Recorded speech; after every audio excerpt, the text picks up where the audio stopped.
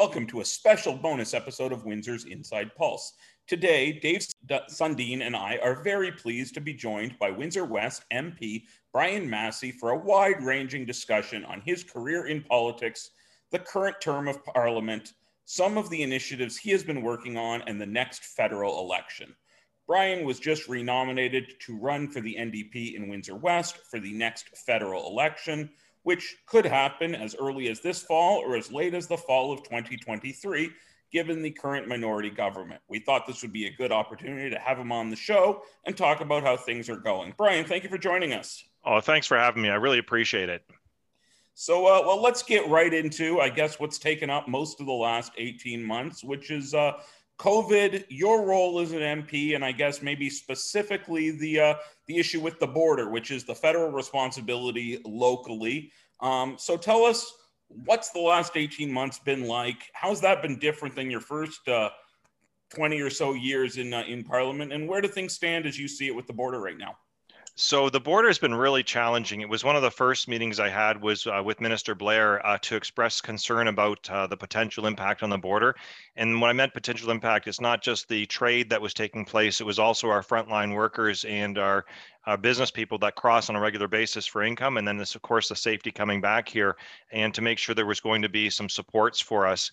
And since then, it's always been a challenge and still does. So specifically, I've been trying to work really hard on family reunifications.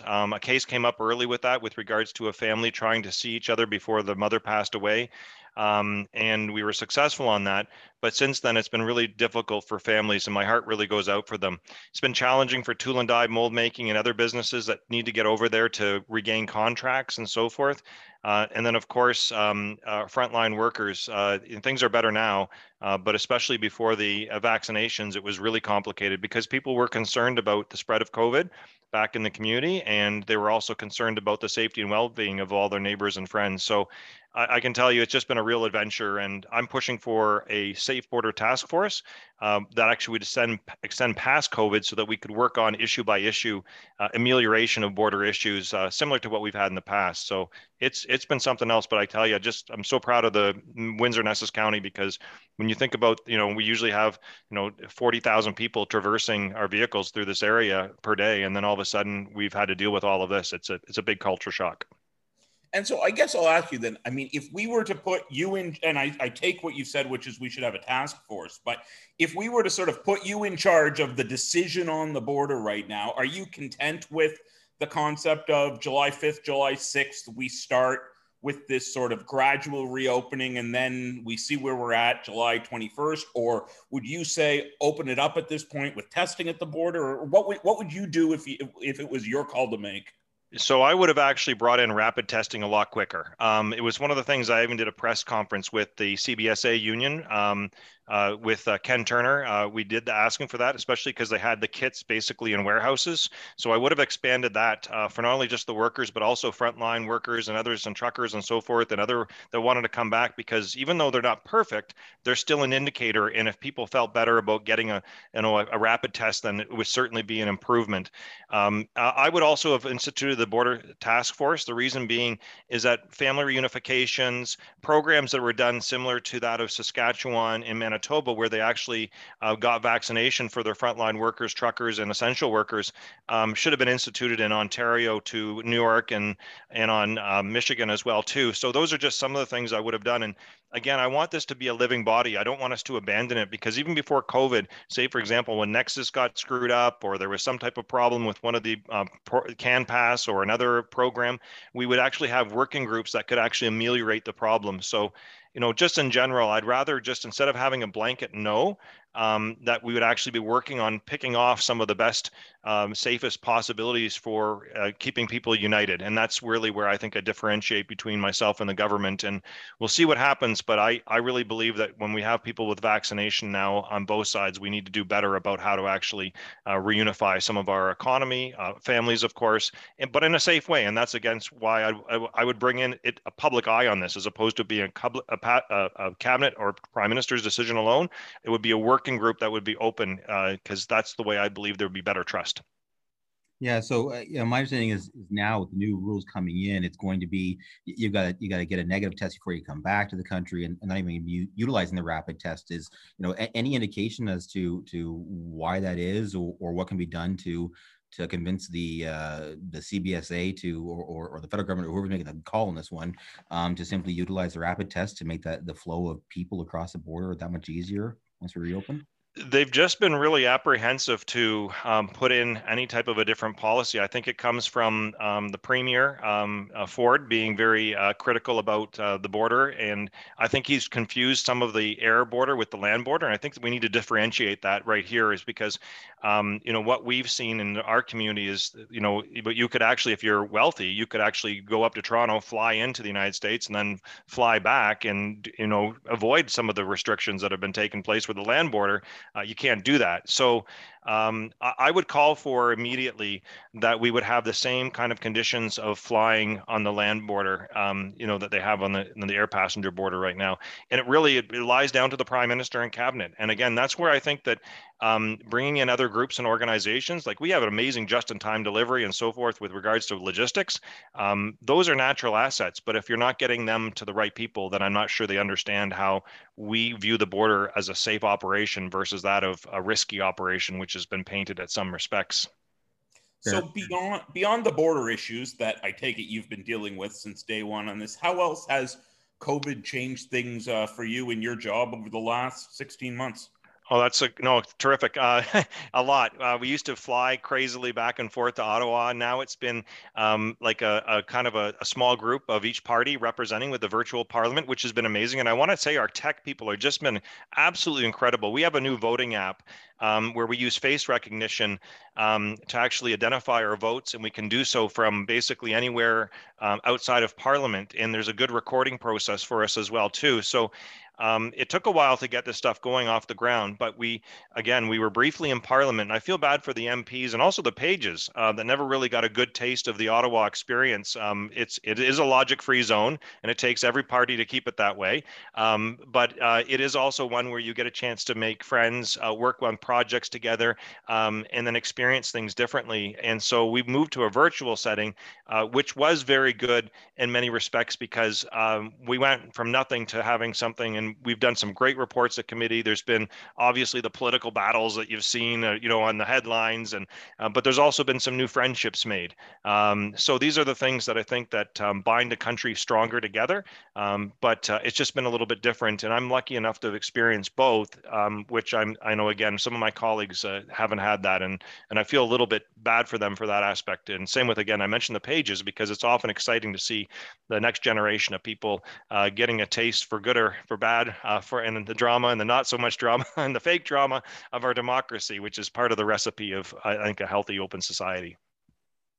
Good. Well, hopefully we'll be back in Parliament not too distant future, but glad to hear that the things have worked out in some ways thanks to technology. So speaking of technology, because of an issue that you've raised over and over again, it looks like the Caesars Windsor might benefit from some new technology and single sports betting soon. So can you tell us a little bit about what you've done to get the single sports betting bill before Parliament, and how you worked with others to get this done? I know that this has been a big item for you for a number of years now.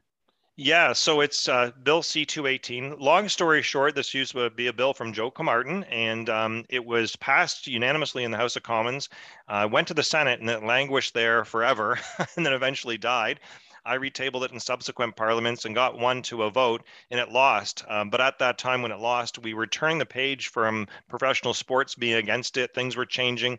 And then eventually, which we knew was going to happen, which is sad because if we got this in the early stages, we would have been ahead of the US. But the New Jersey lawsuit, basically struck down the monopoly that Nevada had. When you think about Nevada's monopoly on single sports, it came from basically the crime syndicates. I mean, that's where it came from. And they were benefiting from it. So we knew they were going to eventually lose that. So Now it's actually passed the House of Commons. I had introduced it again, but I actually got approached by a Conservative, Kevin Waugh, from Saskatoon, a former sports broadcaster and hockey player, and he asked if he could have the bill. So I rescinded my bill, and then we worked on it together. And he had a higher number. So I'm ironically getting picked for private members business is a lottery. I got really bad number this time. It was horrible, like 200 and whatever. I don't even know what it was. He had number 7. So we went with that, and we worked with everybody, including, of course, the Liberals. The Prime Minister voted for it. We worked with the Conservatives. Most of them voted for it. The NDP, this is part of our party policy, so there's no problem there. The Bloc came on side because it was basically we're giving the provinces jurisdiction for products, and so we're just waiting for the final chapter. And it means hundreds of jobs at the casino, but also it protects jobs because the Americans already, as you know, New York City, Michigan, New York State, sorry, and Michigan have already advanced on this, and so we're at a disadvantage. So we don't want to lose those jobs. And lastly, sorry to go on for a bit, it takes money away from organized crime and offshore accounts and puts it towards the public good. And we also have money going to the Treasury for that. So those are all the reasons why it made sense. Yeah, I think that same argument was made with the legalization of marijuana. Basically, if marijuana takes the money from organized crime, it's going to happen regardless. So let's happen in a environment we can control. But that's a great analogy, and it's an appropriate one. And you're never going to get rid of all of the market, but what we can do is we can stream the people that do want to, not criminalize those people. So yeah, perfect example, good example. And so just in terms of the status, my understanding is it's now passed 3 readings in the House and the Senate, and it's just waiting for the acting Governor General, who I guess is the Chief Justice, to sign, and then we're good to go. Almost there. We just need the Prime Minister's signature, which could have taken place. We're just waiting for that to happen. And then it goes to, you're right, that's the next stage. And so there are a couple other bills in the Senate. So sometimes they link them together and then they dump them on the Prime Minister's desk, or he might do it off one, but it's not unusual for it to be done together. And then I guess the proverbial ball, since we're talking about betting, is in the province's court to pass their laws and their regulations for that actual gambling to occur at our casinos. That is correct, and it just requires regulation. And we've already had Lisa Gretzky write a letter to support the Premier, as well as our colleagues here as well. And I know that they've been interested in this, and they will decide on whether they want to roll it out through the OLG, the Ontario Lottery Gaming Commission, or whether or not they want to work with sports books. So it just depends on their strategy. But the hope is that by Labor Day that the casino will be operating with some type of a sports betting, and then there'll be other products offered to the public. And again, it's going to be their style. Each province gets to choose what they want to do and what they don't want to do. That's the beauty of the legislation. And if there's issues, they can pull products off the shelf, so to speak, or they can add them depending upon the market. Well, as somebody who has literally gone to Vegas to sit in the sports book for football weekends, I'm really looking forward to the ability to go to Caesars Windsor and have this sort of sports bar atmosphere watching the football game. So I congratulate you for a long fought win on this, and congratulations. It's going to be exciting. I hope we'll see you at the sports book in the fall with the casino back open, hopefully. Yeah, absolutely. And just say, I've been across the country on this, and it is exciting. We have to deal with some serious issues with it, but it is exciting because it also is social. So that one game bet you want to do is sometimes just a fun social bet you'll do with people. So any other things this term that have been that you've been working on, or any other accomplishments this term that you want to tell us about? Well, I'm excited about, I won't touch on, there was some National Urban Park. I'll talk on that maybe a little bit later, but I do want to point one out that I think that went a little bit under the radar a bit, but I'm really proud about. It was the first ever parliamentary report through our industry committee on fraud.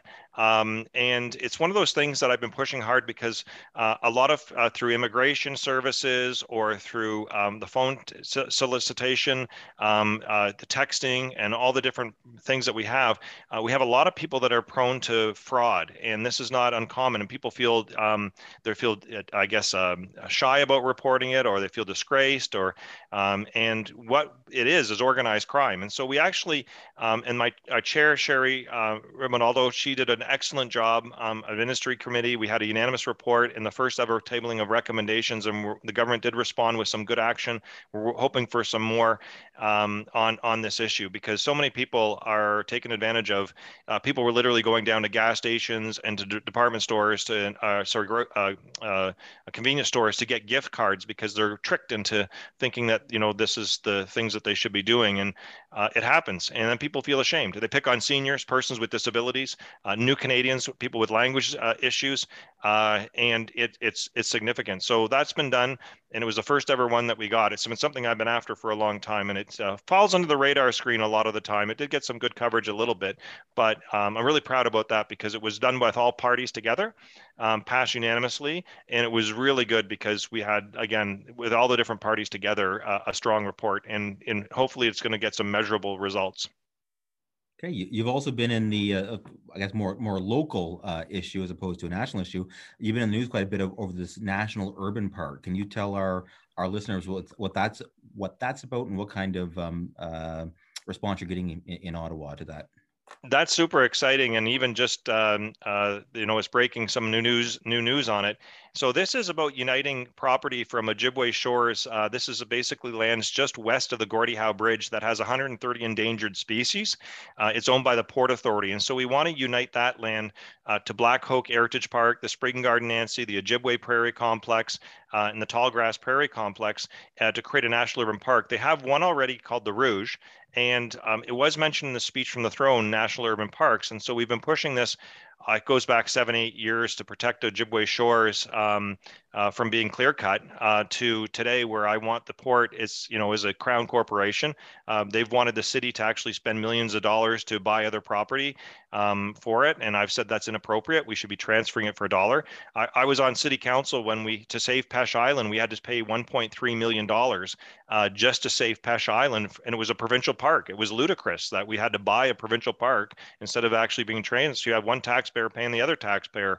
And so that's not fair for city residents. So the city council recently adopted unanimously the position that I had, which was amazing, and I give them credit. And so even just yesterday, there was meetings, and there'll be more stories because it's gotten out there that they're really serious on this, and there's meetings going on right now for it to actually take place with the government agencies. So this could actually mean a lot of money for our area, jobs, and of course the ecological protection, which is incredible because it's a hot spot for endangered species and a connecting spot for Rondo, Point Pelee, Algonquin, a whole series of others.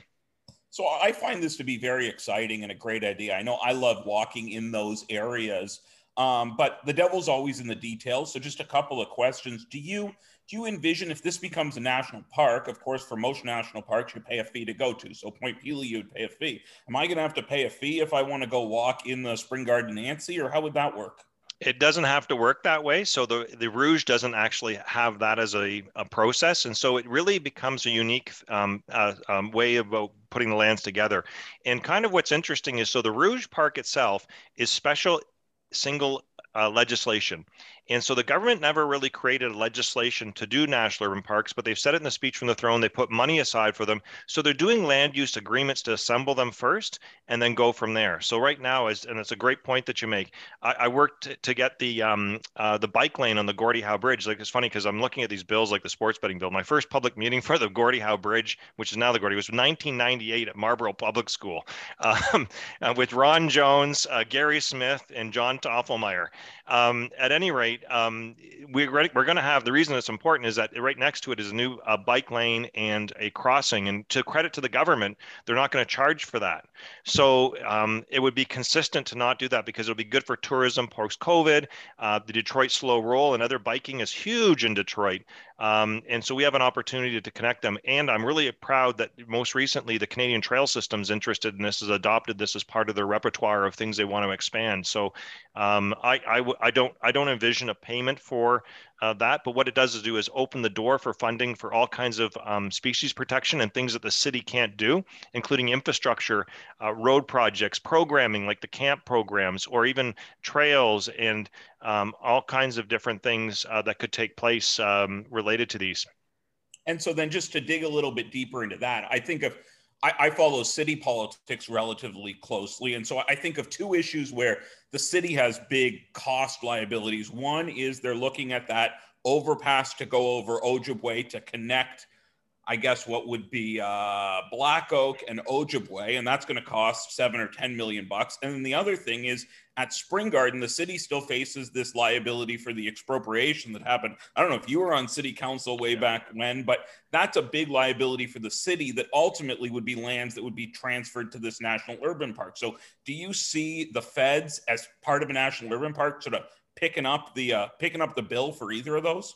So the first one with regards to the crossover for the wildlife, and that's a great example of why we need a national urban park, is because the wildlife and the species we have are actually important not only just for this region, but also across North America and the planet. So they're important for that. And that's way too much for the city to be able to deal with, because especially the consequences and the significance of them are global in scope. So that's where a national urban park would be able to develop a program to build those things and features. And it can be done over 5 years, over 10 years. The Rouge is built over a series of different places. The Spring Garden, Nancy, that's an interesting one. I'm not sure how it's going to be dealt with. And yes, I was on council at that time, and I voted in favor of the expropriation. We had our legal advice at the time was that were safe to do so, and we were able to do that all within the context. And I don't have the background details as what's taken place as to why some of that has not followed through as the way it was. In fact, we got voluntary agreements from a number of private people to actually sell their properties to expand it, because we only kept the smallest footprint really of what you could do to protect the species at risk there. So I'm not so sure what would happen with the fate of that.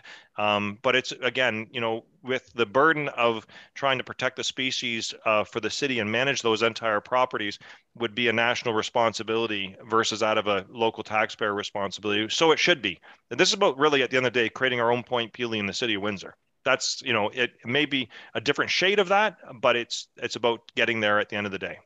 Well, Dave and I always like when legal fights have gone on for 20 years, because it means lawyers are making money. So that's a good thing by our book, but not necessarily for the residents in the city. So yeah, we got some support too. Like the Conservation Authority Fund threw in some money for purchasing the property. So did the Conservancy of Canada. So it wasn't like just a local decision about how to proceed. It really was one that was robust in nature and included money and support to purchase the properties from well beyond Windsor.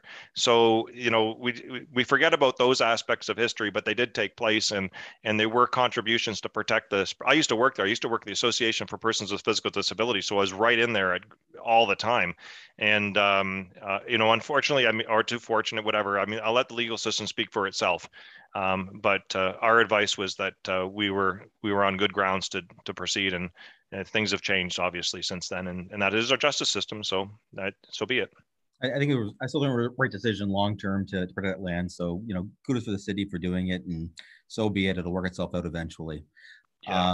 Obviously you've been in politics a long time, both as a councillor and almost 20 years or going on 20 years as an MP. So can you tell us what's changed in the past 20 plus years as being an MP and being a politician in general? Yeah, so the social media is one of the biggest things that's changed. There's no doubt before we had regular Blackberries, and now you're using your iPhones, you're on Instagram, you're on Twitter, you're on Facebook. All of those repertoire of things that you need to communicate for. And there's some good about it. There's also some challenges. There's now, like this, a great podcast, with regards to how to communicate. And that's exciting because it's no longer just the voice of the mainstream media.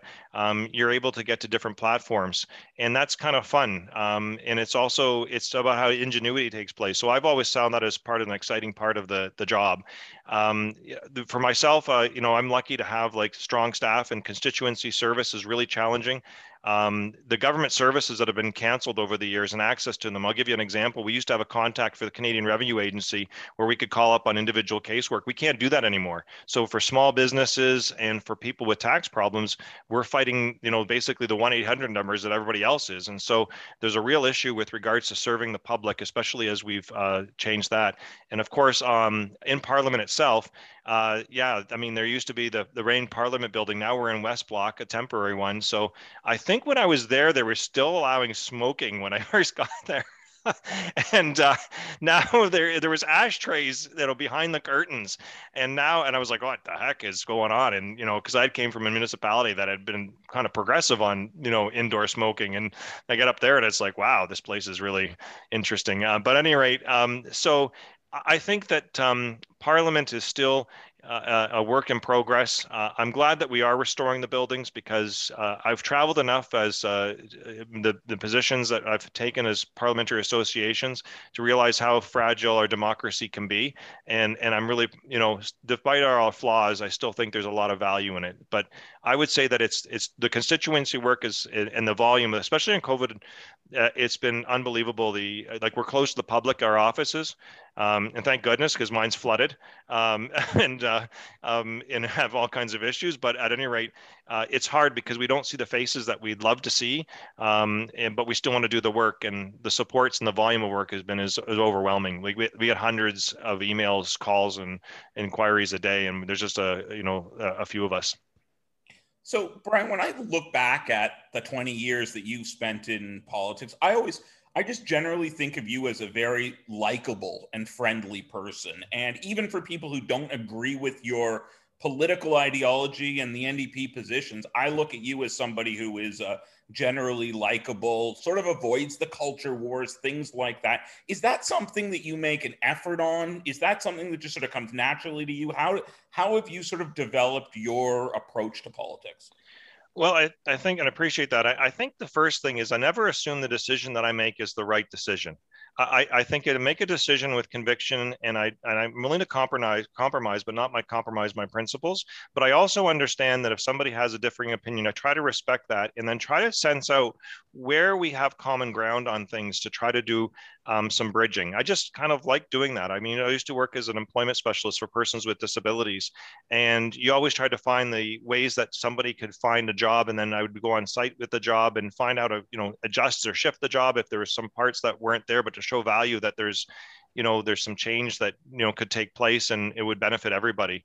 But I mean, I get into my fights, and I get into, I know people call it passion, some people call it yelling. I don't know, but I mean, it's not really that. But I just keep it to issue by issue. I really try to respect that, and I really respect again that I try to do what I can for my constituents, but I go issue by issue based, and I'm also, again, almost all the ideas that we've been working on and speaking about here today have come from the residents of Windsor West. They're not from me, and do a lot of door knocking, and we read a lot of emails, and we try to do our best to represent the riding that way, and it's exciting that way. So it's not, again, even the National Urban Park, it's it's the movement of it. It's not about me at the end of the day. It's really about, like, how do we get more people engaged, and once we get that idea, let other people take ownership of it and drive it.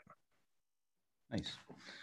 Okay, well, there'll be an election coming up in the probably not too distant future, sometime between this fall and fall of 2023. I think everyone's thinking it'd probably be this fall or maybe even over the winter. So your likability might come into play there again for your purposes. But when do you expect the election to be, and when do you want it to be? So that's a great. So I expect that they might call it sooner rather than later. But I've always been someone that thought they would call it in the fall. Even going back with the speculation last time. But you know what? We're prepared and ready to go when we need to go. But I'm looking at taking advantage of the opportunities right now to get stuff done and just kind of working on those things. So I tabled, even though we got the sports betting bill going, and that finished, I tabled 3 more bills, one on tax charities, for another one on animal welfare and cruelty related to consumer awareness about dog and cat fur and consumer protection, and another bill. So we're just going to keep pushing along on that and other issues. Auto is always a huge issue too. So really been working hard at getting some more attention to automotive stuff. General Motors had another big announcement today. That one's actually a good one for us because they're advancing electric vehicles in Canada. Not in Windsor, but I mean, it still is good for everybody other than that. But that's generally what it is. When do I want it to be? I mean, this Parliament, as long as we can find ways to work together. And I think there is more that we can work together than we're actually against each other. I'd rather see it extended, to be quite frank. I really like working with Jagmeet Singh and the party, and we're ready. And I feel really confident about we're in a growth mode, and a lot of young Canadians are really, gravitating. But at the same time, if we can get some stuff done, and I didn't want an election during COVID. And I mean, quite frankly, the government has some initiatives I think we can help improve them on. And they have some good ideas that we want to see them get done. And we've given them credit for that when they did them. And we're trying to give them heck when we think otherwise. And we're not saying we're always right, but that's kind of our job, and find that, middle ground and do that little boxing match. And that's fine. I mean, but let's get stuff done. All righty. And I guess it's, this is something that we talk about on the show all the time. I know 6 months ago I said, well, the election won't be until after October 19th or whatever, because that's that 6-year pension vesting mark. And ironically, that was a bit in the news this past week. So I know we're watching for that. I guess for you, your pension vested 14 years ago. So different story in that game. But any other thoughts for us? Anything else you want to share with our listeners? Well, just that it is important. I'm glad you're doing the show, and thank you for doing it. Like I know you do municipal and other levels. I think it's important for our democracy. It is, something that is challenging at times. I know that everybody has a busy life but it is important that we protect it the best that we can. And again, this is something that for myself, it was an accident. And it really is the House of Commons. When I joked earlier, I said it takes all of us to make it a logic-free zone. It's because it's pretty complicated with a country like Canada when we think about the geography and the types of people we have.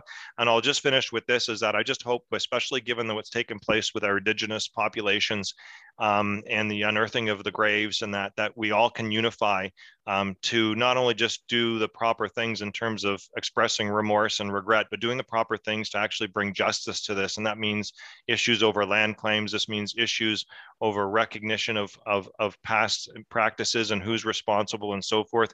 We need to do a really, really thorough approach to this. Because that's the only way we get through it together. And that's one thing I'm hoping that we can find some more unity on, because it's just part of our we have to admit, this is part of our history, and it's part of who we are, and it's not done yet. We're still living it. And so I'm just hopeful that all Canadians can unite to get to the final parts of the things we need to do on that. But I'm grateful for the opportunity to be here today. Yeah, I think that's very well said. So, I'd like to thank Windsor West MP Brian Massey for joining us on Windsor's Inside Pulse. Please remember to like us on Facebook and subscribe to the podcast on your favorite podcast app for more great episodes and bonus interviews like this one. Until next time, stay safe, everyone.